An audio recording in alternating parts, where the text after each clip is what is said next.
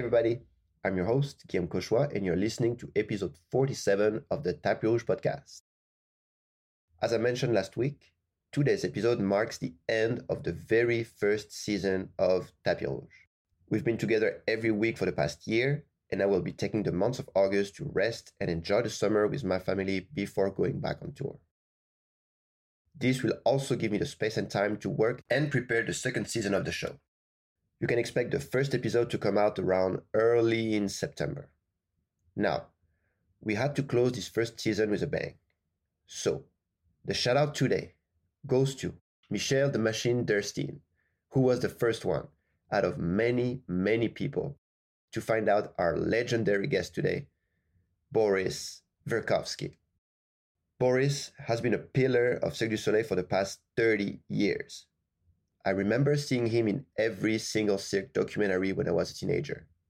He was always that mysterious authority figure who was acting in acrobatics, in creation, but also in production. He seemed to be literally everywhere. When Sarah and I started our first training at Cirque, we quickly learned that it was always a big deal when Boris was walking in the studio. I'm now extremely lucky to work every day with him as he fills the position of head coach on our show. He really is one of the most remarkable men I met in the industry, and I'm so happy to share one of our discussions with you guys. So without further ado, the Godfather of Cirque du Soleil, Boris Verkhovsky. Boris, welcome to Tapis Rouge. Thank you. Thank you very much. When was your last Tapis Rouge? Oh my goodness! I guess the variation of it at Eleni Fischer that both you and I work at. Yes, it is a variation of Tapis Rouge, so it's not that long ago, and going back to it in August. Yes, for sure. So you are now the head coach, as you mentioned, on the Eleni Fischer tour produced by Cirque du Soleil. But before that, you've been involved in Cirque since many, many years, and you had so many different hats. What would you take us at the very beginning? Like, how did your Cirque du Soleil journey first start? I think it's probably in some ways very similar to many people who either didn't know about the company, people who come from the sport world. I didn't know anything about the company. And then I was working with national team, and Debbie Brown, who was at the time one of the principal choreographers with the national gymnastics team, I didn't know that she started to work with Cirque du Soleil. And when Cirque came to Calgary Olympics for the cultural festival that is always part of the Olympic Games in '88 Winter Olympics, Debbie kept calling me and asking me, "Oh, you have to come over and see it. You have to come over and see it." And I kept saying that, circus, I'm not sure I want to go see circus. And schedule was crazy. We were involved with ceremonies at the Olympics and on. And so finally, out of respect to Debbie, I went. And I remember walking out of there with kind of being confused and a reflection being, what did I just see? I wasn't sure. Was it theater? Not quite. Was it circus? Not quite. And it really destabilized my understanding and categorizing of what is circus and what is not. And so that was the first impression. And then in early '93, I was asked to come in to do a little workshop. It was during creation of Mystère. The idea at the time was possibly creating a tumbling act. And I remember Lynn Hewart asked me, she said, well, there's an objective to do a tumbling act. And I said, okay, what are the expectations? What is the level? And she said, well, we want triple somersault in the show. And I said, well, how many shows are there per week, per month, per year? And she said, it's 10 per week. And I kind of went, there's nobody who does it in competitions on a regular basis. So what do you mean you want it 10 times a week? So we continued to talk, and my reaction was, well, you need to change equipment. And that's how the idea initially of the fast track came about, in building fast track specifically for the show. And fast track essentially at that time was kind of a brand name for a trampoline-based, very elongated tumbling surface. And so Lynn asked me to come in for the workshop because they were not having an easy time. And that's how it all started. I came for a workshop. The idea was to be there for 5 days. And when you come to a place where people know of you and there's one or two people in the group that know you, and there were a couple athletes from a former national team, and they spoke about you and said, oh, this guy knows this, and you come in and there is a feeling of you have a magic powder in your pocket and you just sprinkle it and everything happens. And it happened. So it's just, the athletes were phenomenal, but most of them came from the world of gymnastics. So they were used to very hard surface, the gymnastics floor. And they basically just needed to be helped to wait for the rebounding of the net. And so that's really what I focused on. And in 2-3 days, everybody started doing tricks they wanted to do. I didn't have to teach the tricks. It just had to help them to learn to feel that piece of equipment. And so after 2-3 days, the gentleman who was the director of the studio at the time, Claude Crespin, asked me if I would look at other disciplines. And I said, I'm not a circus person. What do you want me to look at? And he said, well, you have a good acrobatic eye, and that's what we want you to do. And I said, okay. So I had to go and look at Machinwa, Chinese poles, teeterboard, bungee, and it clearly confirmed to me that I have no idea what it is. I have no idea what the technique is. And it was difficult. It was really difficult and kind of a humbling experience. But at that time, was Cirque asking you, just look at this, tell us what you think, tell us how to improve, or was it more like a free position, like just be there and kind of help out with the team? Yeah, they didn't ask me to coach it. They asked me to look at it. And the reason was they were having a lot of aches and pains and injuries in the process of creation. And they really wanted to have my eye kind of this guy comes from another world, from the world of sport, and he did so great on this power truck. What if he finds a solution? I think that was the attitude.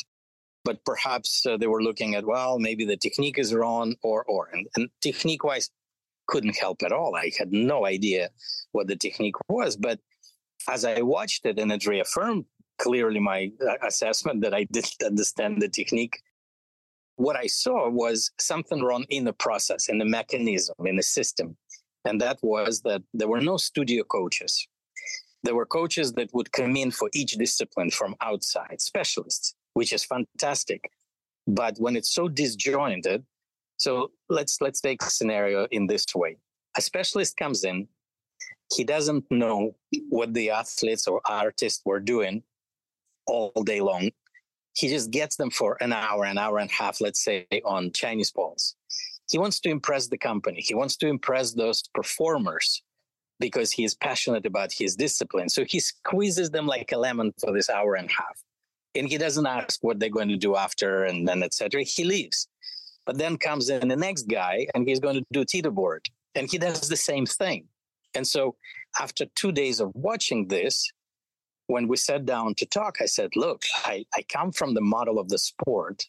And in the model of the sport, in a North American model, the athlete is a very central figure. I came from Soviet Union. The coach was a very central figure in that sport model. And so I said, in either way, you're not using or respecting neither one. And so for me, you need to find a way to establish a function of somebody who will place an athlete as the central figure and not an expert in different disciplines. And so we debated that, we talked about it and said, but, practical sense, what does it mean? I said, well, in my understanding, based on the sport model, it means a head coach. And the reaction was, yes, but, the circus doesn't have coaches. Circus doesn't have head coach. And I said, I understand, but I don't know any other way. And so we then had a conversation where the proposition was that I come in for the remaining 6 months of creation, that I was to come in for 1 week every month. And I was excited about it, but nervous. So I came back to the club that I was coaching and teaching at the university. And I went to the dean and I said, look, I have this proposition. I don't know. What does it mean? And he said, oh, that's an exciting thing. It's a big, great name. I didn't know anything about Cirque before that experience. He did. So he said, we'll help you to get substitutes. But the call didn't come in. couple of weeks went by, 3 weeks went by, nobody called. So I thought, okay, I've forgotten it. And then a call came in. The gentleman said, well, we decided to follow your suggestion and we're establishing position of the head coach. And I said, yeah, but remember, I said that it's my reference to the sport. I have no idea. Can it work? Should it work in the circus world? And he said, no, but you're right. We have so many people come from the sport. And so your point is that the used to model of the sport would be effective rather than immediately they become something else. Mm. And we have to remember that athletes that come from the sport, they're very coach driven. They're very used to that. They're not as self-sufficient, let's put it this way, in their process of learning and managing and etc. So I said, okay, well, if you decide to go there, I guess, okay, that's interesting. He said, so when do you want to start? And when he said, when do you want to start? It caught me so much off guard. I so much had zero thinking in this direction that I really didn't know what to say. And the only thing that came to my mind was, I need to talk to my family. And then he went silent. I said, hey, are you there? He said, well, yes. He said, I don't think you need to talk to your family. I've been talking to your wife for the last 3 weeks. And so just to put it in perspective, Lana is a wonderful person and does not keep the secret, does not hold the secret. So how did she manage to talk to this gentleman for 3 weeks who mistakenly called on a home number instead of work number? And so he called and your wife picked up the phone and she was like, who are you? What do you want with my husband? Yes. And then she started negotiating for you. Absolutely. And she started to negotiate with me, and she's an aggressive negotiator, but 100 times better than me. And so that's how it started. It's quite funny. At this time, none of us had any contracts per se. So I didn't have the exact title. Later on, years later, when Bernard Petiot came in and he asked me what was my exact title, I didn't know. And that's 10 years into me working in the company. Head coach. I said, no, but what is it in the practical sense? And I said, in the practical sense, most people call me Uncle Boris, in the practical sense. But yeah, so Bernard, he had an interesting effort. He said, well, let's put together the job description, not necessarily for your benefit, but for the benefit of structure, because that's one of Bernard's strengths and mandate that when he came to the company. And I remember I did a little bit of writing on what do I do. And then he, from his observations, did it. And I was visiting Lanuba and he sent me the list and it was 3 pages. And I looked at it and I said, there's no way, I'm not signing off on this. So we had a conversation next day and I said, Bernard, it's impossible. He said, but that's what you do. I said, no, but what I do and to be accountable and responsible for, those are not necessarily the same things. I'm granted kind of a license to do those things. I'm given very good tools to do those things. But my God, if I have to be responsible for it, there's no way I would take that responsibility. So the job was malleable. It was flexible. We were doing what was needed to do, which is wonderful. It gives you incredible amount of freedom that leads to innovative thinking, that leads to openness, but it can also lead to inconsistency. It can also lead to chaos. It can also lead to difficulty to reproduce. And so as any system, it has benefits, it has disadvantages. And so then my position was formalized as a head coach. And for a while, I still couldn't tell exactly head coach of what.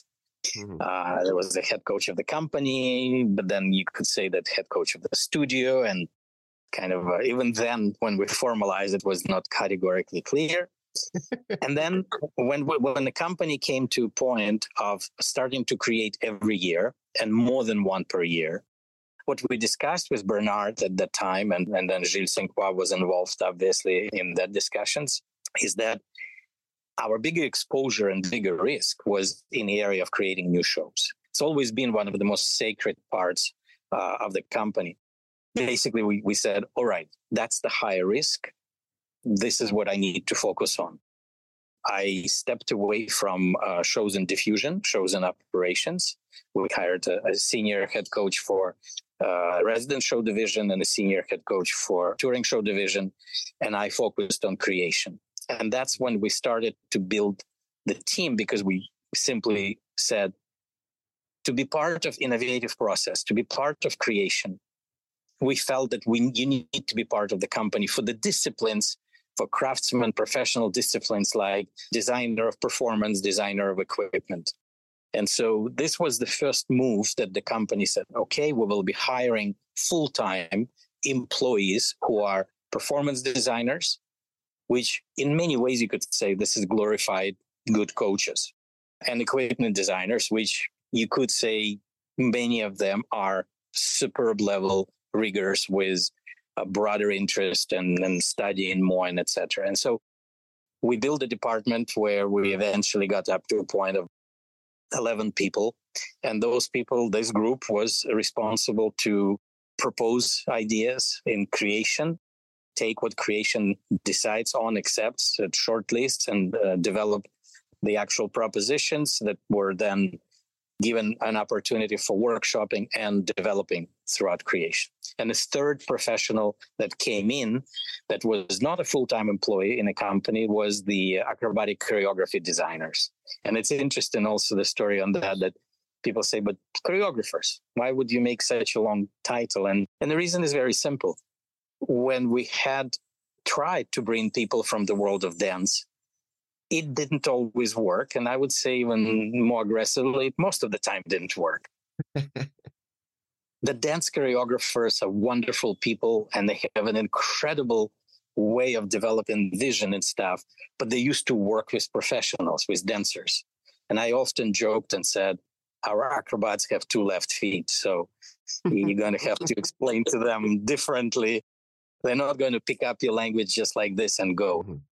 I always believe that acrobats, athletes, they're absolute learning machines. If somebody can learn to be a gymnast of the world-class level, this is so unnatural to human body. If they can learn that, they can learn anything.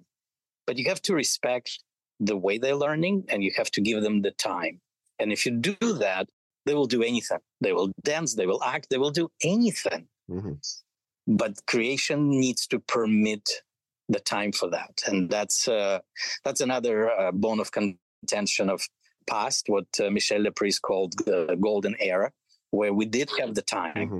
We had time to experiment. We had time to allow the performers to evolve. We learned from performers. We were able to mold what they were proposing, what was natural for them into the characters and stuff. You cannot replace that with anything. You cannot replace that with the brilliancy of the director or the brilliancy or smartness of the designers. The time together, the time with the most precious commodity, performer, is irreplaceable for me. I think it's funny that you had that kind of hybrid position that were a bit everywhere in the same time. And when you started to have structure, is in the same moment where the company started to also need you more on the forefront of creation. Yeah, I think it's interesting to see that you moving mostly on just the creation part created that need of creating another position as well in the coaching. And this is where the senior head coach position was created. Yeah, and it's when you think about the role of the coaching, and when you establish this, and it's a very interesting question you're touching, because many of our coaches, if not majority of our coaches, come from the world of the sport. And you have to look at it, you have to take a step back and think of the philosophical function and role of the coach. In the world of sport, coach is an extremely central figure, almost regardless of the country. In the world of circus, not only that the term coach didn't really exist, but when it comes to the show operation, and when it comes to an hour and a half before the show, when we do the show call and etc., it's the artistic director, it's the general stage manager, it's the backstage manager, and only then it's the coach. So in a sense of hierarchical function and the role, many of our new coaches had really hard time finding their place and adjusting. It's interesting. Because that's not how they used to work. It's not because of the ego. It's a completely different way of working. And they felt that they were losing their tools. And on top of that, a few years back, Bernard and I had a meeting with a labor lawyer, and the guy kind of dropped the bomb. He touched different aspects of what we were interested in, but then he touched one aspect that we didn't even know about, and that was that a coach is not, from a labor law perspective, a boss of a performer, because they already have another boss, and that's an artistic director. And that shook our world and our understanding with Bernard. It's like, okay, well, what does it mean? Well, it means many things, including coaches functioning on the mandate of an artistic director. Coach is not this ultimate, absolute God in a gym that decides everything. There's many things of that. And so in having to deal with all of that, we needed to establish coaching as a profession. We needed to make sure that we find a good balance of the roles, functions, responsibilities, and the degree of the authority within the company for the coaches. So Bernard did an enormous amount of work at the time, and then Richard Lepage picked up on it, where we needed to establish coaching as a profession. And to do that, you have to do some things that many of our coaches don't like and still don't like. And that means documenting, reporting. Your documenting has to be retrievable. The information in the process has to be defendable, and on and on. That's part of professionalizing a certain craft. And that process never was easy or smooth. And I can tell you that I fought against some of it with Bernard. For at least 2 or 3 years, coaches were doing weekly reports, but I refused to call them reports. We called them coaching logbook. And for a long time, it was coaches' reflection, a weekly reflection on what happened during the week and how do they adjust the next week. But it was their document. It was their working document. But then gradually we had to surrender and give in to some of the formal tools that allowed profession to be respected as a profession.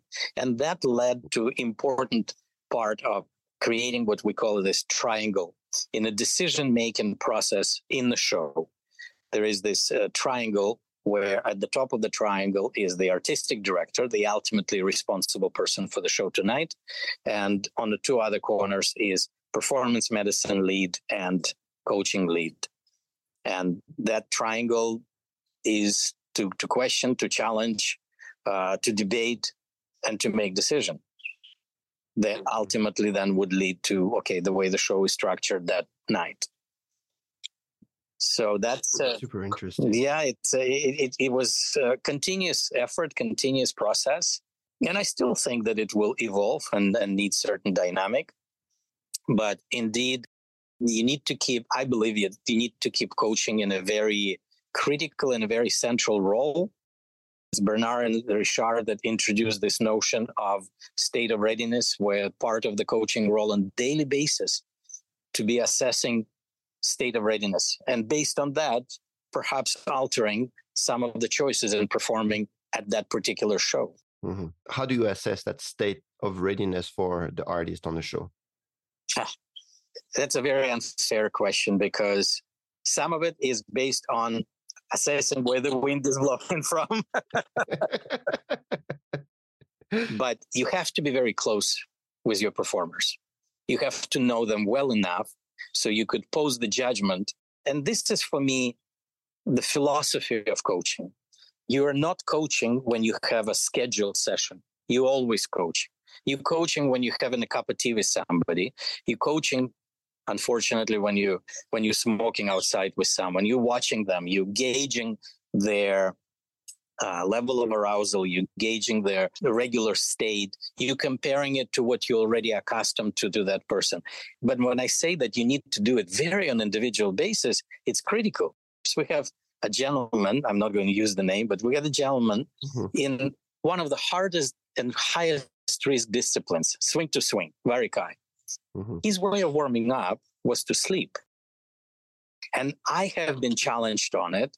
The coach on the show have been challenged on it, that this is ridiculous. He would be so much better if he was warming up and doing this and this calisthenics or this or that. And we were saying, listen, this guy is doing twisting double somersault from swing to swing. This guy is doing 1.5 twisting somersault from swing to swing.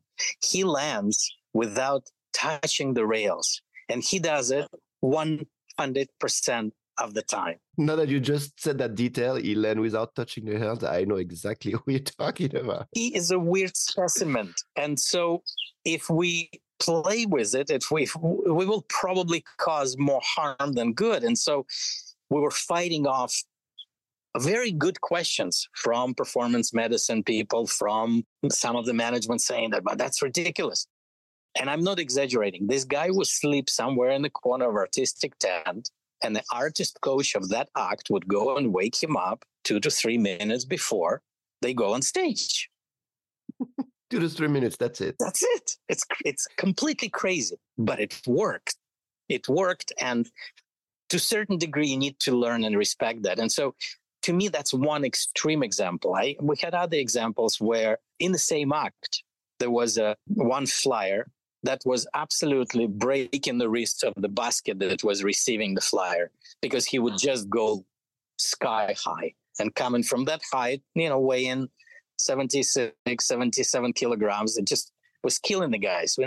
And we did everything we could to keep it lower, including training his skills in the artistic tent, because he couldn't go any higher, just to keep lower. But then eventually what worked the best is to do very intense 5-minute conditioning session, literally 5 minutes before the act performance. And by doing that, he would just let out the steam and just calm down. So those are extreme different things.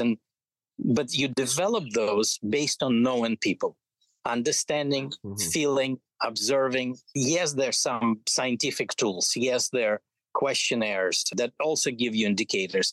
But if you only depend on a wellness assessment, self-assessment, then I say you're not coaching. If you only sit at the computer and you look at the self-assessment that performers did as they walk up, that's not good coaching. Good coaching is on the floor. In your opinion, how does the mind and the body of an acrobat work together? Because I assume as a coach, working with the body of an acrobat is something that you learn, because you learn how to spot, how to teach certain skills, how to manage the performance. But how do you work with the mind? But how do you manage, the stress level or the psychological aspect? I think, again, there are very specific techniques on managing the level of arousal. This is probably one of the first principal elements that coach has to master. And basically, you're managing level of arousal by either bringing it up or bringing it down. When I went through a competitive career, I recall our coach would gauge it, and occasionally he would take us right before the competition. He would take us to some shopping mall. And it was always weird and strange. He would make a breakfast short and would take us to a shopping center and then bring us to the gym, and he would just kind of go, well, what is he doing? And basically, he assessed that some of us were too low, and shopping center would stimulate because of all the colors and all the people and all of the information. And interesting enough, that exactly the same environment for those that were a bit too aroused, it would fatigue them and bring them down. And so that was his way of doing it. There are many, many different things. I'll tell you a funny personal story. When I took sports psychology, I was very fortunate. I was at university where it was the first year that the study for becoming a coach and study for being a physical education teacher were separated. And so we had a bigger emphasis on sports psychology that was relatively new at the time. We had a very young professor who was a good practitioner. He worked with a number of national teams. And I remember studying for an exam, and the way you did exams in Soviet Union for most of the subjects, sometimes you would get all the questions that will be at the exam at the beginning of the course. And then you study knowing what the questions will be. But, mentally it may be very helpful, but practically there's 360 of those questions. So you still have to study the whole book. And so in the auditorium, there is a professor. There's a person who is answering in front of him. There is the next person who is preparing. He already got his questions. And you walk in. You come to the table, and the table is full of little cards face down. And you just choose any card you want, and you turn it over. And there are 3 questions. And at that point, you're so nervous. Your level of arousal is so high. Your heart is beating like crazy in your temples. You can barely breathe. You can barely read your damn questions. The professor says, okay, you have a choice. You could keep your chosen card and go sit and prepare, or you could change it, but you lose 25% of your mark if you change your card. Ooh, okay. And so then you make a choice and you go sit down. And after that, you prepare while the 2 people in front of you answer, and then you answer. So knowing that while you're waiting outside of the room, and my last name, Verkhovsky, was always somehow closer to the end of the list. And so I remember getting excited, nervous, relaxed, or excited, nervous, relaxed, waiting for my turn. And so finally, I just felt way too intense. And without any thinking, I dropped down and started to do as much as I could in a very short time, push-ups. And the next thing I noticed, pair of polished shoes kind of in front of me. So I stopped, I looked up, and my God, it's my professor. And he's standing there with arms crossed, and he looks at me and says, so what are you doing? Didn't know what to say. He said, tell me what you're doing. I said, well, I was doing push-ups. Why? And at that point, you become defensive. And I was like, well, why? What's the problem? What's the big deal? He said, I want to hear why you were doing it. So I was getting too nervous. He said, where is your mark book? We carried the book for all the marks. I said, but what's wrong? I didn't do anything wrong. He said, give me your mark book. He takes it and signs passed. So I didn't even have to take the exam. Wow. And then in the lecture the following week, he said, this is what I'm looking for, an application.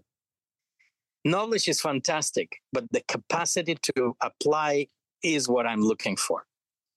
So for me, it's that type of mindset. And I guess I was very lucky, very fortunate to be influenced as a developing coach, young coach, by this type of academic opportunities, but also my coach, Vladimir Shvalbo, who developed hundreds of masters of sport and many, many, many world champions in the world of trampolining and stuff. I had phenomenal teaching. And so you nurture that capacity to gauge state of readiness.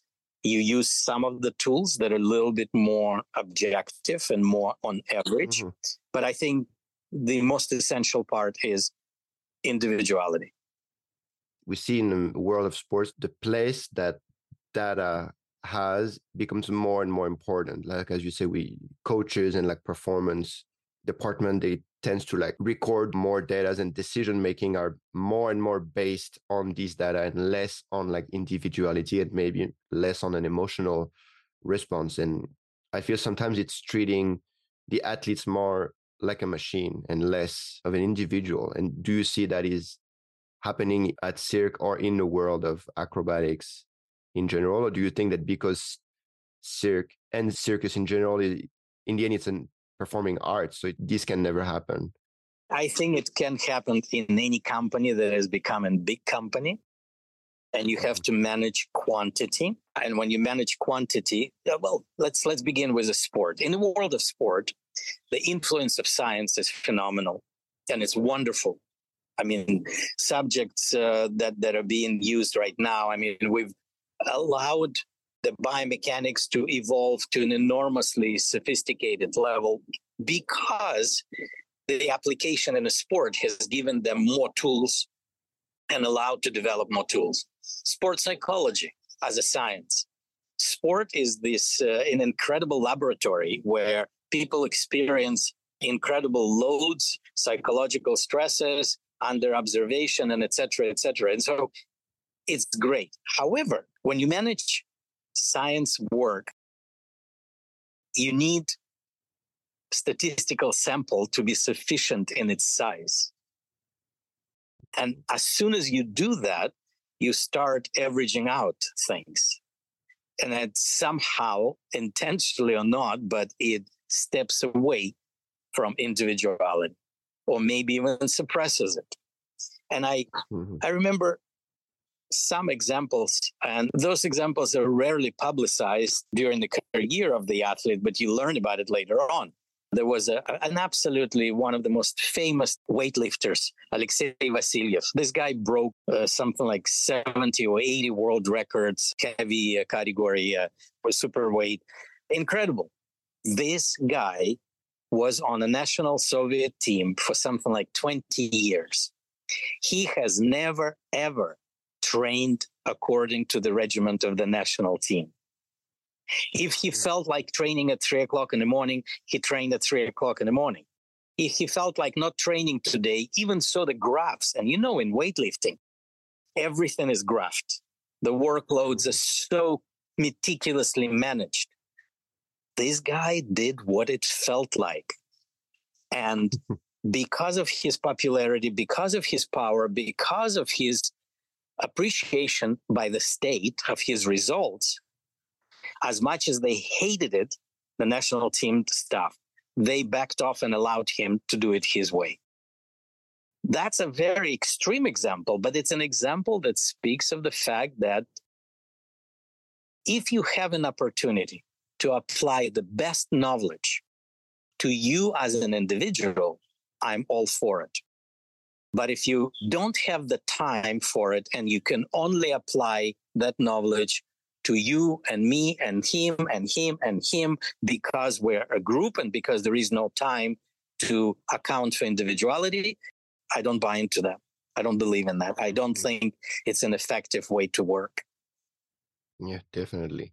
If we move back to your transition from strictly just the studio and now into the creation, how did that new team of creative and like acrobatic designer and acrobatic choreographer, how does that team work, and practically what was the role and what work were they doing in the process of Cirque that creating more show and multiple shows per year? It's a very open question, just because of the nature of what we were challenged with. The principal mandate from Bernard was, his phrase to me was, look, if I'm to bet on the world or you or one of your designers, I'm sorry, but I'm a pragmatic man and I'm going to bet on the world. I'm not going to bet on one of you guys. Our partner in this episode is Circus Talk, the online career marketplace for circus and the performing arts. Circus Talk is the new thing that is great for our international circus community. It is an amazing information resource bringing news, events, and industry trends to us, professionals working in the field. What also makes Circus Talks amazing is their first online casting platform that connects talents and talent seekers in circus and performing arts. If you're a talent seeker, you can finally post jobs and auditions in a professional and transparent way, instead of using social media accounts. There are already over 28,000 artist profiles on Circus Talk that talent seekers can search, while talents can find jobs and apply to them via the Circus Talk platform. You can get your first month free on both Circus Talk Talent and Talent Seeker Pro membership by using the promo code Tapis Rouge in one word. So go to circustalk.com, sign up to Pro, and use the code Tapis Rouge to find your spotlight with our partner, Circus Talk. All right, guys, a little side story now. Back in 2014, I hurt my back training backstage before a show. The pain was so intense, I couldn't put my socks on, sit for more than 2 minutes, and obviously it took me out of the show for quite some time. I followed a strict core rehabilitation program, and after 6 weeks, I got back on stage, but I kept having recurring pain. So I started to educate myself about core anatomy, rehab training, and pain science. I wanted to understand, why am I doing all these exercises if the pain keeps coming back? The more I was learning, the more I understood I had to change. I started switching exercises, tweaked some techniques and executions, and also completely changed my perception of pain. After a couple of weeks, on top of reducing considerably my pain level, I was feeling so much stronger, which increased my confidence to move and better perform on stage. My life overall was so much better. Finally, I was pain-free and not scared to hurt my back again. I had a lot of artists and athlete friends who saw that happening and asked me, "Hey, what did you do for your back?" And I thought, I could put it all out in a clear and clean way, instead of always pulling random videos on YouTube and giving quick guidance. So I reached out to all the best doctors, physiotherapists, and performance medicine specialists whom I met touring, and asked them to help me develop Protocol Cut to the Core.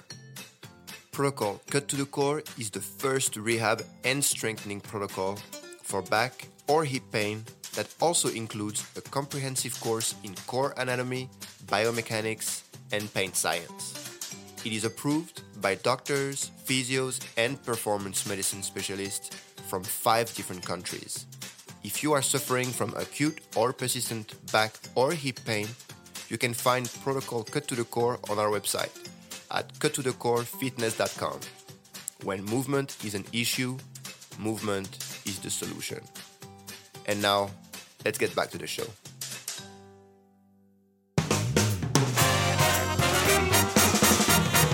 And so what he pushed for is the collective effort.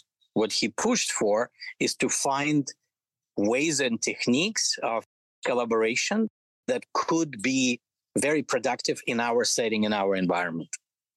And so the notion of co-design was discussed.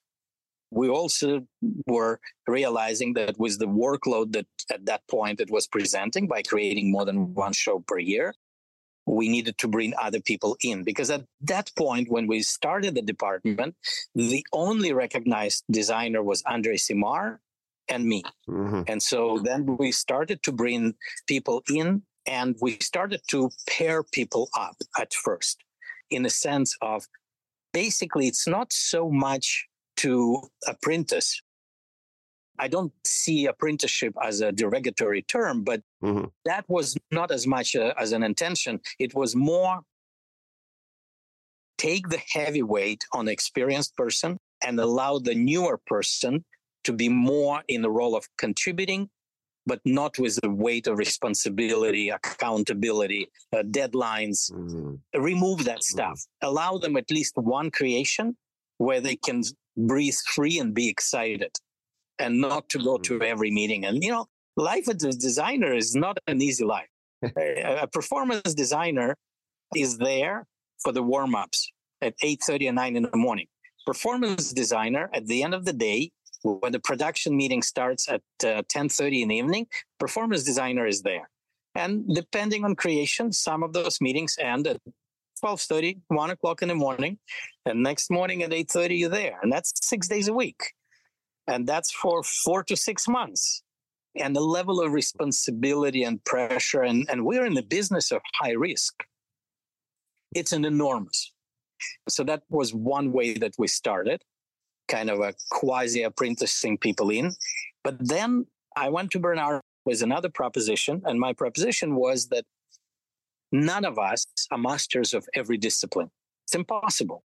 If I am to be taking the responsibility of design for an act for which discipline I feel very high level of confidence, I'm recognized and respected as a specialist or expert, I will push the limit. And one of the reasons I will push the limit, because I'm more aware where the limit is. And, for me, the ultimate performance of the very good coach or very good designer is to be able to bring the performer as close to the limit as possible, but not break through.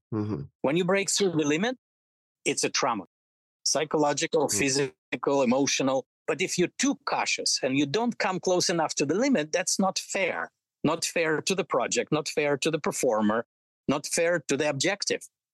And so if I'm responsible for the discipline that I have expertise for, I'm more aware where the limits are and I will come close to it. However, there are other disciplines in the same show, in the same project, for which I'm a generalist and I will play safe. And playing safe is not a motto of Cirque du Soleil. It has never been. And so for me, the proposition was, let's have more than one designer per show because we want to be more based on expertise. Initially, it was not very welcome for many reasons. At some level, some of the managers of creation process were uncomfortable with too many people to manage. And the phrase was like, well, it's too many people around the table. So I kind of jokingly said, well, we'll come with our own chairs, don't worry. And, but, sometimes you need to use stupid jokes in order to diffuse the tension. Exactly. There was other opposition because it was a little bit challenging from a standpoint of an internal cost model. How do you do the billing and internal billing, which is absolute nightmare for me. But it's Cirque, because it's such a big company, you have no choice. You cannot manage it that way. And so this notion of internal billing was introduced. And initially we were told, don't worry, it's not your headache, it's not your problem. But gradually it became, because, assigning to designers for the production manager who manages the budget, he's like, well, but how do I do the billing? I'm not paying for two people, and on and on. So it had its challenges, but from a standpoint of the most important, the most sacred part of what Cirque's objective was, is to create highest level possible performance. That was the good model that we moved in. And what was the first show that your team created within that new model? Oof, I'm terrible when it comes to chronology and the specifics of time.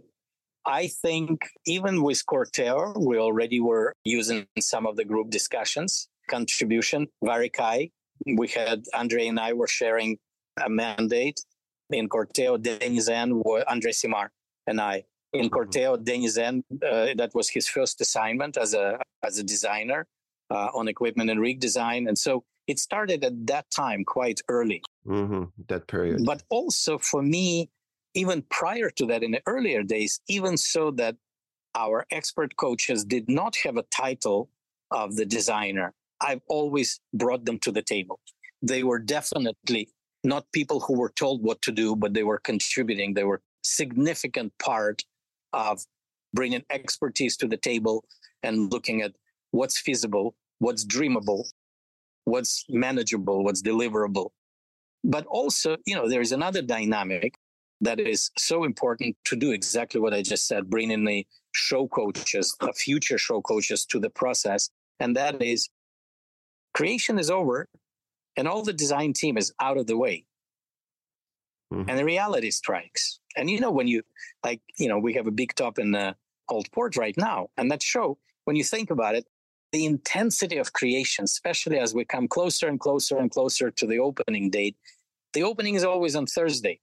Creation team is out of the way. Guess what? There are 2 shows on Friday and 2 shows on Saturday and 2 shows on Sunday. It's the rhythm. And so it's the diffusion, the operation starts. And so sustainability becomes very, very critical question. How much focus do you give in creation to preparing rotations within the act or backup? Yes, conceptually, it's a very important aspect, but practically it takes away from creating. And so there's a lot of those questions that you have to manage. And I don't pretend that we had great answers or that I have good answers. It's a moving target. It's always a moving target. And out of all your years at Cirque, what would you say were the biggest breakthrough that the company made? And opposite, what were the biggest challenges or like stuff that maybe the company tried and didn't succeed doing? Maybe I will add to the last question first. I would say that the show where we felt we absolutely had collective ideation and collective process was creation of MJ1. For sure. Just to give you an example, 3 to 4 times per week at the end of the day for the performers, we would go into a room. I would close the door. I would order the dinner. I would have beer and wine. And all of the coaches, artistic and acrobatic, would be in the room. And I would close the door. And literally, I would pretend that I'm locking the door to make this virtual and kind of ritualistic statement. We don't leave the room until we decide what it is that we're doing tomorrow. And the logic was the time on stage in staging is so incredibly precious that I hate using this example, but when you're in staging, your time is in the order of $8,000 to $10,000 per hour, at least. So you cannot come in and kind of go, well, I think today that's not an option. Yeah.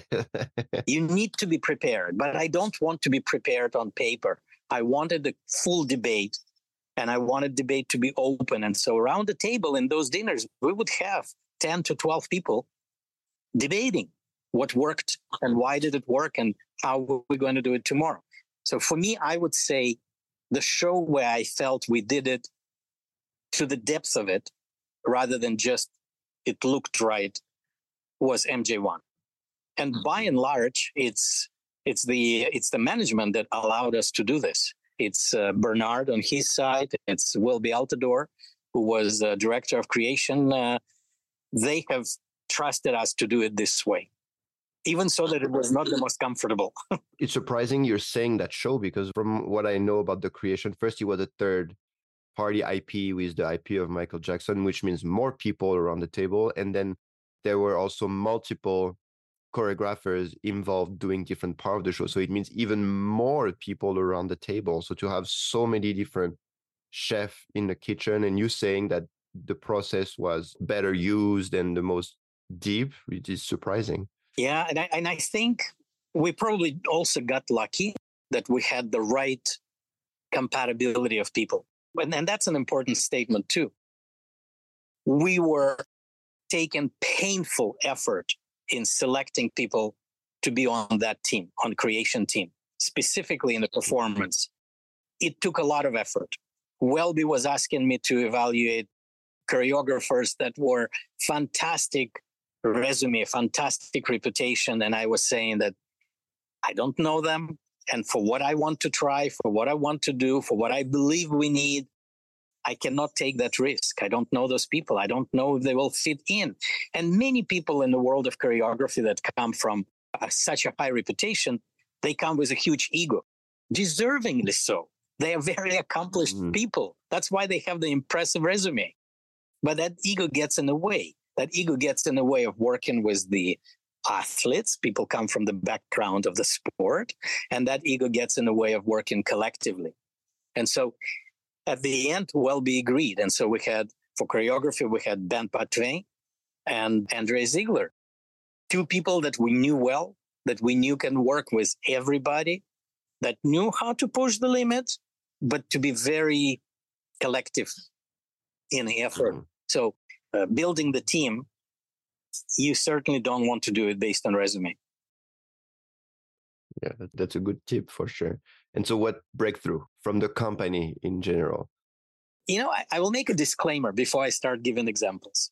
And the disclaimer that I will make is that as we live through life, as we go through our profession, as we mature, information gets stored and packaged in different ways. And it may get distorted a little bit. And so I don't want to be pretentious and then to be judged. I'm not representing the perfect chronology and archival information. For me, the breakthrough, there's so many. At the same time, I'm very cautious not to glorify it, because I would say an absolute majority of innovation and breakthrough is done on the backs of what was done before, what was done previously by many other people, many other industries. But I would say for me, one of the breakthroughs was definitely the notion of tapping into the world of sport for the human material, for the human content, for that commodity of a well-trained acrobatically individual. And rather than training them for an act, training them to become an artist. Recognizing the fact that it is not a 1 or 2 months process, but still creating what we called at that time formation générale. You take in performers, whether they come from the circus school or even more so when they come from the world of sport. What we've done is we kind of took the model of what Frank Dragon used to do, doing the Kia 2, Who Are You, being in a black box for weeks at the time. We took that and we adapted it to our reality of the general training, where the first week, it was an absolute immersion into artistic. We knew that we take in athletes who are used to very regimental training. There is a very fixed schedule. There is a fixed type of warm-up. There is rotation of events, and et cetera, et cetera, et cetera. Sometimes, I'll give you an example. We would create a barn in our dance studio, in the studio. We would bring dirt, hay, sawdust, grass, and we would create this strangest environment, and we would put those people in and ask them to play and do various exercises that come from the world of the theater. We didn't invent them. Mm-hmm. But the fact that they had to do it for the whole week, learning about themselves and learning about gradually what character they can be or a good material for building a character, was critical, because we needed to take them out of what we call an acrobatic getup. Mm. Then we would play different model of what we were developing, and we eventually called acro-artistic. And for me, the notion of acro-artistic is this. We've tried to work on parallel. You're developing artistic skills and competencies, and you continue to work on the acrobatic. The wrongness of that model is that you work on the artistic qualities in the dance studio, in the theater studio, with the black curtain, with the right lighting, and you're not doing any acrobatics. And in an acrobatic world, you're doing zero artistic work in training. You're doing no character work at all whatsoever. You're just working on your allegorical triple somersault. But then by some miracle, you expect that when you put those together, they will naturally be both present. And the answer is no, they will not. And if you do force it, you're running not a healthy risk of making mistakes on acrobatic performance. And we know that mistakes in acrobatics are not the right thing, because very often mistake in acrobatic world leads to an injury. Mm-hmm. So the notion of acro-artistic was worked on for a while. We've tried different things. You work for 2 weeks, independent, parallel, artistic, acrobatic, and then you have 1 week of immersion. And then you split again, and then you have another week of immersion, and et cetera, et cetera. I have to admit that I was fighting against it. I come from a classical training where if I use an allegory of reciting a poem, my academic and my school training was the classical. You memorize the poetry, and then once you memorize it, then you put the quality into it. You put the color to it, intonation, pausing, rhythm, etc. That's the background that I come from. So forcing this hybrid simultaneous model, I was not very comfortable with. But then we brought a scientist in from University of Calgary, Dr. Hugh Vickers. Basically, she was representing a group that developed what they call competency-based learning. And in competency-based learning, they were advocating that for the sport model, you don't want to create this, what we call a greenhouse environment, where your learning is most expedient. And the greenhouse environment could be learning your tricks in a foam pit or over the foam pit. Mm-hmm. And you're very focused. You're concentrating only on your progressions and your technique. What she was advocating in their world is that when you do that, your rate of learning is very high, but then you introduce performance. Let's say in a sport, it's going into competition. And the psyche of the performer is so unused to that stressor that unavoidably the level of performance immediately drops. That is not healthy psychologically. We know that. We know in the elite sports, that moment, that phase of 12 to 14 years old, in a complex motor sports like gymnastics, diving, trampolining, that's where most kids quit because they do so well in training and not so well in the competition. That's a heavy weight psychologically to bear, and they start losing fun and. So the competency-based learning advocates the model where from day one, you introduce complexity. And your rate of learning will be much not as aggressive. It will be slower, but it will not be interrupted because you're already used to other stressors. And so what that forced us to do is that you don't do acrobatics without an artistic element. But I was also saying you don't do artistic without an acrobatic element.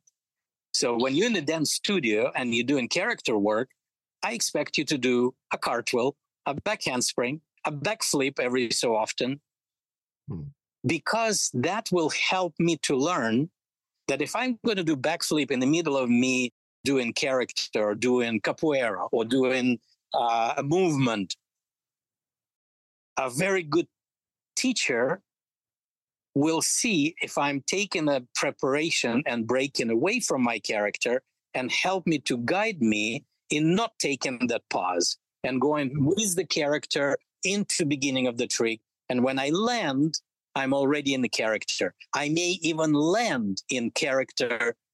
The landing may even be influenced by the character that I am. Would it mean also introducing more presentation?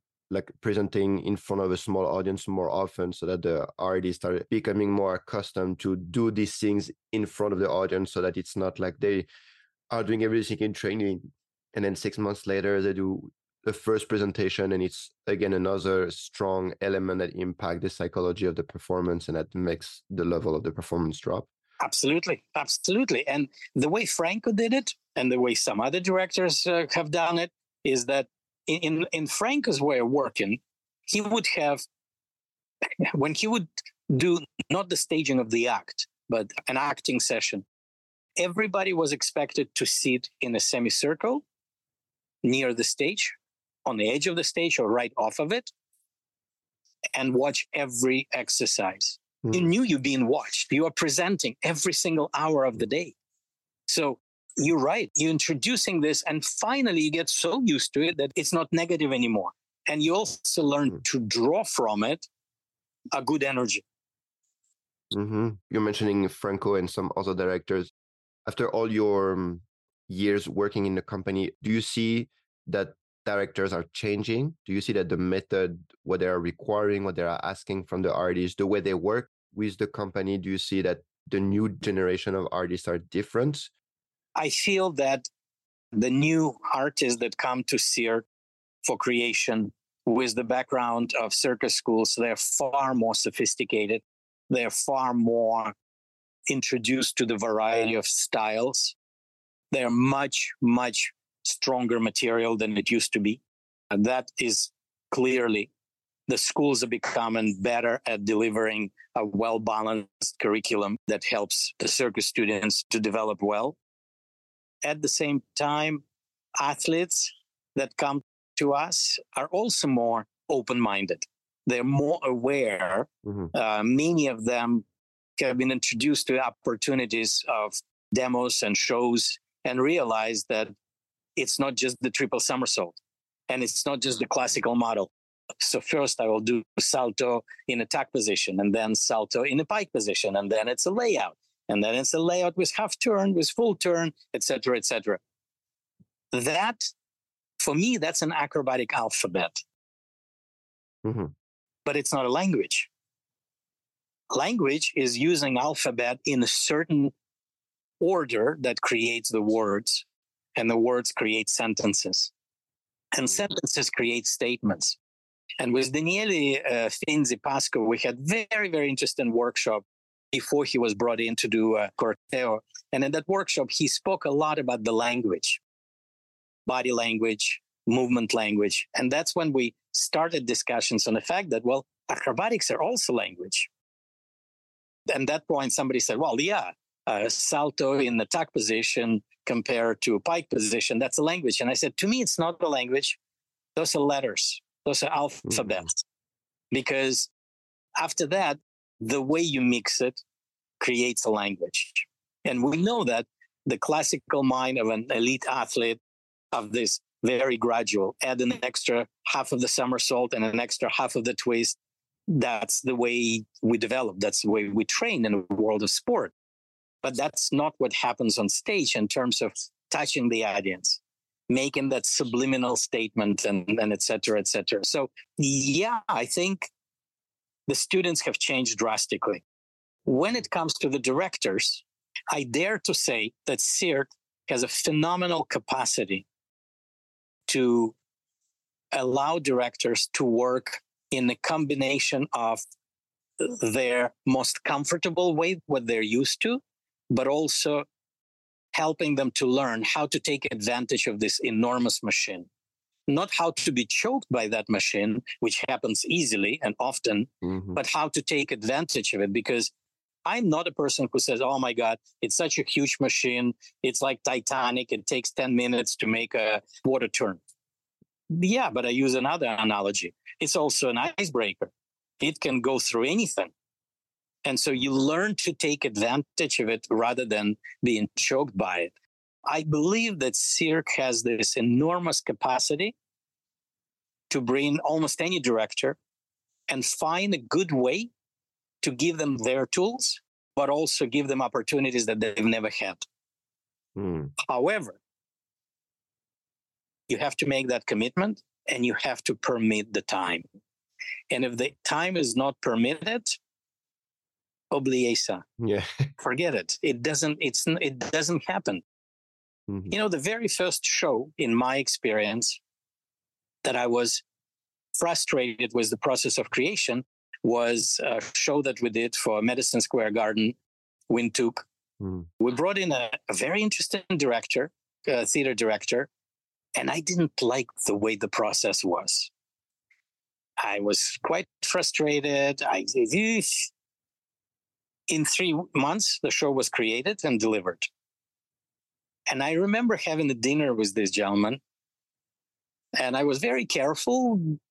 I mean, it's not my place to criticize the director, but he started asking more and more questions. And at one point in time, he said, be honest with me, what you did and did not like about the process and what you do and do not like about the show. And I said, listen, for me, that's not a creation. You came in with everything clear in your mind and we taught. And he said, thank you. I feel the same way. And I thought that Cirque will allow me to do a creation. He said, but 3 months, there's no way. And I had to admit that he was 100% right. So in this sense, the time is absolutely most essential ingredient. But I also do understand it's extremely expensive. $10,000 an hour on stage. In the staging. Let's say before staging, it's much less, but still, you know, if you want to have artists in the studio with all of the support staff, it is very expensive. There's no doubt about it. But, you know, we have this stupid statement. I've never heard anybody, not only for Cirque, but for any other company, where a director or director of creation would stand in front of the audience right before the premiere and say, ladies and gentlemen, let's congratulate ourselves for creating this on time and on budget. I've never heard that. The audience doesn't care. The audience doesn't care if it's done on time or on budget. The audience cares only for something else. If they like the show or not, and that's it. After all these years, do you have a favorite act or like a favorite piece that you worked on that still has a special place in your heart? I always refuse to answer this question, but I can experiment to answer it, but it will not be a singular. You were talking about breakthroughs. And for me, there's some elements of breakthrough that I feel that and maybe breakthrough is a bit too glorifying, but I feel that we've done things differently in Allegria when it comes to an acrobatic act. But again, not only in performance, but also in equipment. The agony of trying to create an act with a rebounding surface, but not to set up the equipment, it would take 5 minutes to set up the equipment, no matter how ingenious we would be. And so eventually coming to this weirdest idea of part of the stage rolling like a garage door. Mm-hmm. So basically the metal plate that has a memory and it wants to bend. There is a big beam and it rolls the door and it opens up and there is power track right under the stage. Mm-hmm. That's an innovative breakthrough. The fact of using this elongated trampoline, essentially, at that time it was called a fast track because of the brand name that was existing, and then eventually we moved into power track. That's a breakthrough. A Russian bar, but a group Russian bar act. At that point, that was a breakthrough, and on and on. But, how could you not say the bateau, the boat at O? Yeah, for sure. You cannot not mention it. It's an evolution of that act. I mean, that's again my recollection of the process. It's the first time that we had a little department of research and development, and there was Thierry Souti, a former Olympian, and at that point a circus coach, was brought in from France to lead the work. And we hired 2 gymnasts, and we had a crazy idea. We wanted to create a giant yo-yo. And when I say giant. So what we did, we said, okay, if we take a revolving ladder, that's a good old discipline from traditional circus, where there is a very long ladder, let's say of good 30 feet, like 8-10 meters, and it has an axle through the middle of it, and it rotates. And 1 or 2 people, usually 2, kind of oppose each other. They generate rotation, they manage rotation, they control it, they balance it, etc. So we said, wow, we're Cirque du Soleil, we're big, we can do 2 of them. So we basically created a cross with 2 giant ladders. The notion of yo-yo came from the point we said, the axle that holds those 2, we will have 2 gigantic straps. And as you roll it up, it moves up and then rolling down.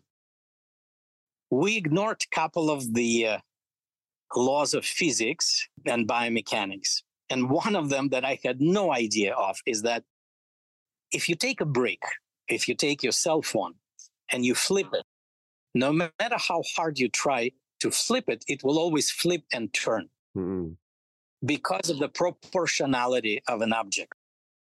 At the same time, if you take discus from track and field and you try to flip it and twist it, it will never twist.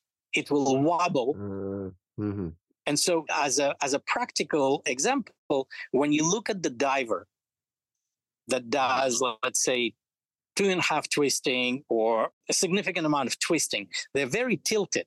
How do they get out of tilt is usually they get in a very deep pike position. And when they get in the pike, it wobbles and it stops the tilt. Like the disc, yeah. Like a discus. So we didn't realize that our yo-yo will do that. And so when we took the straps off and started to rotate, it just kept turning. Couldn't control it. We also had to humble down and realize that it's huge, it's interesting, it has a potential, but will the audience believe that we're actually rolling yo-yo up and rolling it down? Or they will simply say, oh, but it's motorized. You move it up, you move it down. Yeah. And if they don't feel it, then all this effort and risk is not worth it. So story continues on. At one point we said, no, we're stopping this process. But we still had time, budget, and 2 performers. And both of them, one of them had very good was Eric Santage, very strong gymnastics background. Oh, wow. Yeah, and Francois had less of the gymnastics background, but Eric was in the junior national team, so very high level. Andre Simard came in and said, look, I've always thought of doing a parallel bar act, maybe a comedy parallel bar, maybe more serious, but a group act. So we brought parallel bars, brought the very old set, so it was very heavy bass. And we hoisted it up and realized that it's stable enough that we can actually do some parallel bars. And we also realized that if the cables were perfectly parallel, when it swings, the parallel bar remains perfectly horizontal. So yes, it can go a little bit up, a little bit down, but it will remain perfectly horizontal because the cables are parallel. Mm-hmm. So that was an interesting discovery. So as we progressed with the two guys only, Andre started to go in this direction that, okay, what else is needed? And we agreed that the bars need to be much longer because we want at least 2 or 3 people on it at the same time. And then we said, okay, we don't want the language of only gymnastics. So we want to be able to fly. So then we said the bars need to be able to go out and in, so 2 positions. And then finally we said, it will get boring too fast. To the gymnast, it may be exciting to watch doing variety of skills, but to an audience that is less gymnastics audience, it will become repetitive very quickly. And so we said, we need to add something else. And so we added fixed chair on each end of the parallel bar. Little aerial cradle chair, yeah. Exactly. And that's when Michel Crête, a set designer, looked at it as we were playing with and said, oh, but that's my boat. I'm looking for the boat. I need a boat. So he dressed it up to be a giant boat. And then the big debate was, okay, it's a monstrous piece of equipment. It weighs a ton. How do you motorize it? Mm-hmm. And the decision was that it's too difficult, way too difficult, probably doable, but way too difficult, way too complex, way too expensive. So we said, we're going to do it manually. And the brilliancy of Franco and Debbie was to use the cast to do the initiation of the force, that collective effort, that unity, that team, that communion delivered an impact that nobody talks about, but it definitely makes a subliminal effort. Yeah, it's a beautiful image when they start moving and pushing. Yeah, exactly. And people see and appreciate either clearly or subconsciously that it's a manual effort. It's a team effort. That without the team, it would not work. And that beautiful ending of the act of everybody stopping it and then getting off almost when it stops with only Capitano remaining on it and being last. For me, it's an example of breakthrough apparatus-wise, developing techniques that we absolutely had no idea. And let me tell you, when you get into the casse-coup, if you mistime it, when this machine is still moving, you're off. It will. It's high too, yeah. Oh yeah, it's not forgiven. And you know when people say, "Oh, but you're over the water," yeah, sure, yeah, go jump from the bridge and land sideways. Good luck. Yeah, the people who say stuff like this, they never landed flat on the water. That's for sure. Exactly. So after that, you know, I have beautiful feeling about what we've done with Verkhovsky swing to swing. Again, we didn't invent the technique. We took the technique. I didn't like the level of risk for the swing to swing element. And I said, what if we took advantage? And we had the cast of people coming from the world championship level sport acrobatics. And it was a very interesting moment in the history of the company. It was Russia was in war in Chechnya. And all of the guys that we had were from Soviet states, and they were all military draft age. And so when we finished our general training, if we send them home, we knew that they were going straight to the war. So Bernard and I went to Lynn Hubert and said, Lynn, could we keep these guys? Could we find a way? And so she gave us a certain amount of time to work with them and try to develop and propose something. So that's how it started. And so based on the fact that they came from sport acrobatics, I said, what if instead of the third swing, we have a platform with a basket. And that changes the language, because then you could go from the basket to the swing, from the swing to the basket with a bigger trick, because the margin of error can be compensated by the basket. Basket is intelligent and it's mobile. And then was a very, very bizarre moment. I didn't have enough people in the cast to provide the safety, the spotters around that platform. And arguing and fighting with the director of creation was not working. And so finally I said, in complete frustration, well, then the only option we can use bavettes for safety. And he looked at me and said, and why not? That becomes a great projection surface. Jacques Marquet, who was the equipment and rig designer, was very angry at me because that was a huge challenge to introduce an extra boom that would hold the bavette, and then how do you anchor it, and on and on and on. But indeed, that became a hugely important element. In the process of creating this act, we took an existing knowledge, which brings us to this whole notion of incremental innovation. And James Tanabe has been a fantastic influencer for me in structuring the thinking and structuring some of the experiences that we've had. That act and the process is a great example of incremental innovation, where you begin with a good knowledge, swing to swing. We knew how to do it. Then you introduce new elements that would bring an additional wow and variety. And then the bavette. And the bavette became a total surprise. Not only it gave us the safety that we were looking for, but the end of the act, we do this huge flies into bavette. Some of the flights is doing just either no somersault and just character flipping. We call it flying bananas or whatever you want to call it. The audience absolutely loves it. But critics and audience say that we are crazy. This is the hardest element of the show, and we do it at the end of the act. And the answer is, this is the unique gift from the R&D. This is the easiest element in the act. The guys can do it with closed eyes, which is exactly why we do it at the end of the act. Yes. But it's a rare gift. But it's an example, again, of that kind of a breakthrough. That whole notion, for me, taking even further back step of capitalizing on bringing elite athletes and forming them artistically and creating very high-level acts, group acts. For me, the notion of the group act, that commitment of the company to create group acts of a very high level, artistically and acrobatically, for me, that is one of the breakthroughs.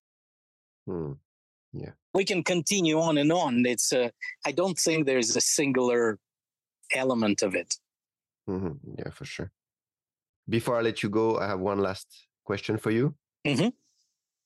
If tomorrow aliens would land on Earth, how would you explain Cirque du Soleil to them? Oh my God. Let me try something. I will do it in a different way. I will read something for you.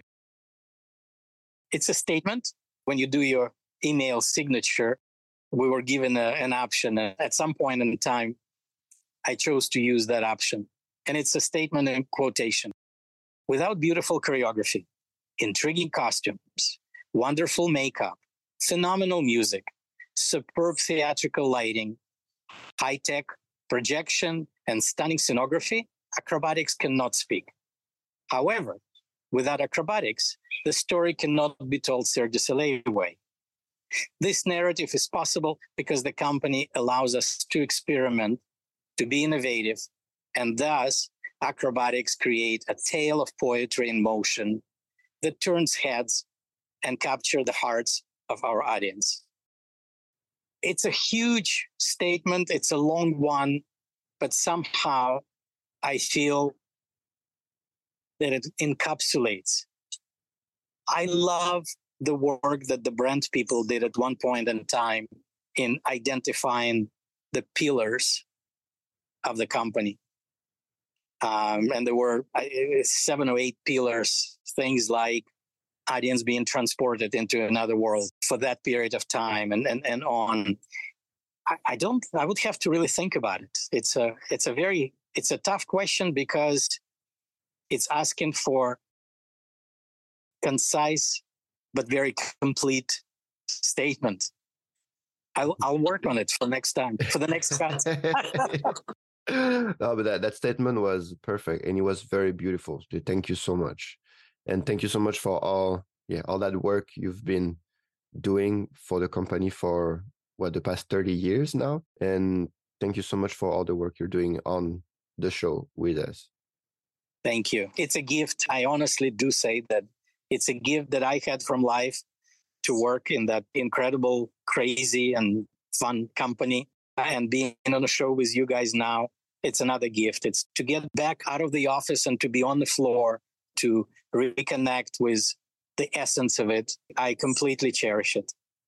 Oh, amazing. But I'll see you in a month now. Yeah. And until then, enjoy the summer in Montreal. Yeah, can't wait to get back to work with you soon. And thank you so much for doing this. I feel that it has far more than entertainment value. I think it has many important elements, and some people will be learning from it. Some people will be entertained by it, but also it will probably provoke some of the thinking and reevaluating of the way we work, the way we could work, the way we should work, the way we shouldn't work. We've done that also. So thank you. I appreciate your work. Oh, thank you. That's very nice. Well, please share my love with Lana, and I'll see you in a couple of weeks. Thank you so much. Take care. What a treat, huh? Seriously, how great is Boris? As we said in his mystery post, he's the perfect mix between Yoda and Mr. Miyagi. So much wisdom and experience, but also so funny and always practical. He's just the best. Now, guys, I know I say this every episode, but can you take a little moment of your time to give us a good rating and write a good review of the show on your podcast app? It doesn't take long and it makes a big difference for us pushing the show forward. You can find us on Spotify, Apple Podcasts, circustalk.com, or wherever you're getting your podcast. My dear friends, thank you for coming to our weekly Tapis Rouge. We'll be back in a couple of weeks with the opening of season 2. Until then, take care, enjoy the summer, enjoy life, enjoy the shows if you're working or performing, toi toi toi, big merde.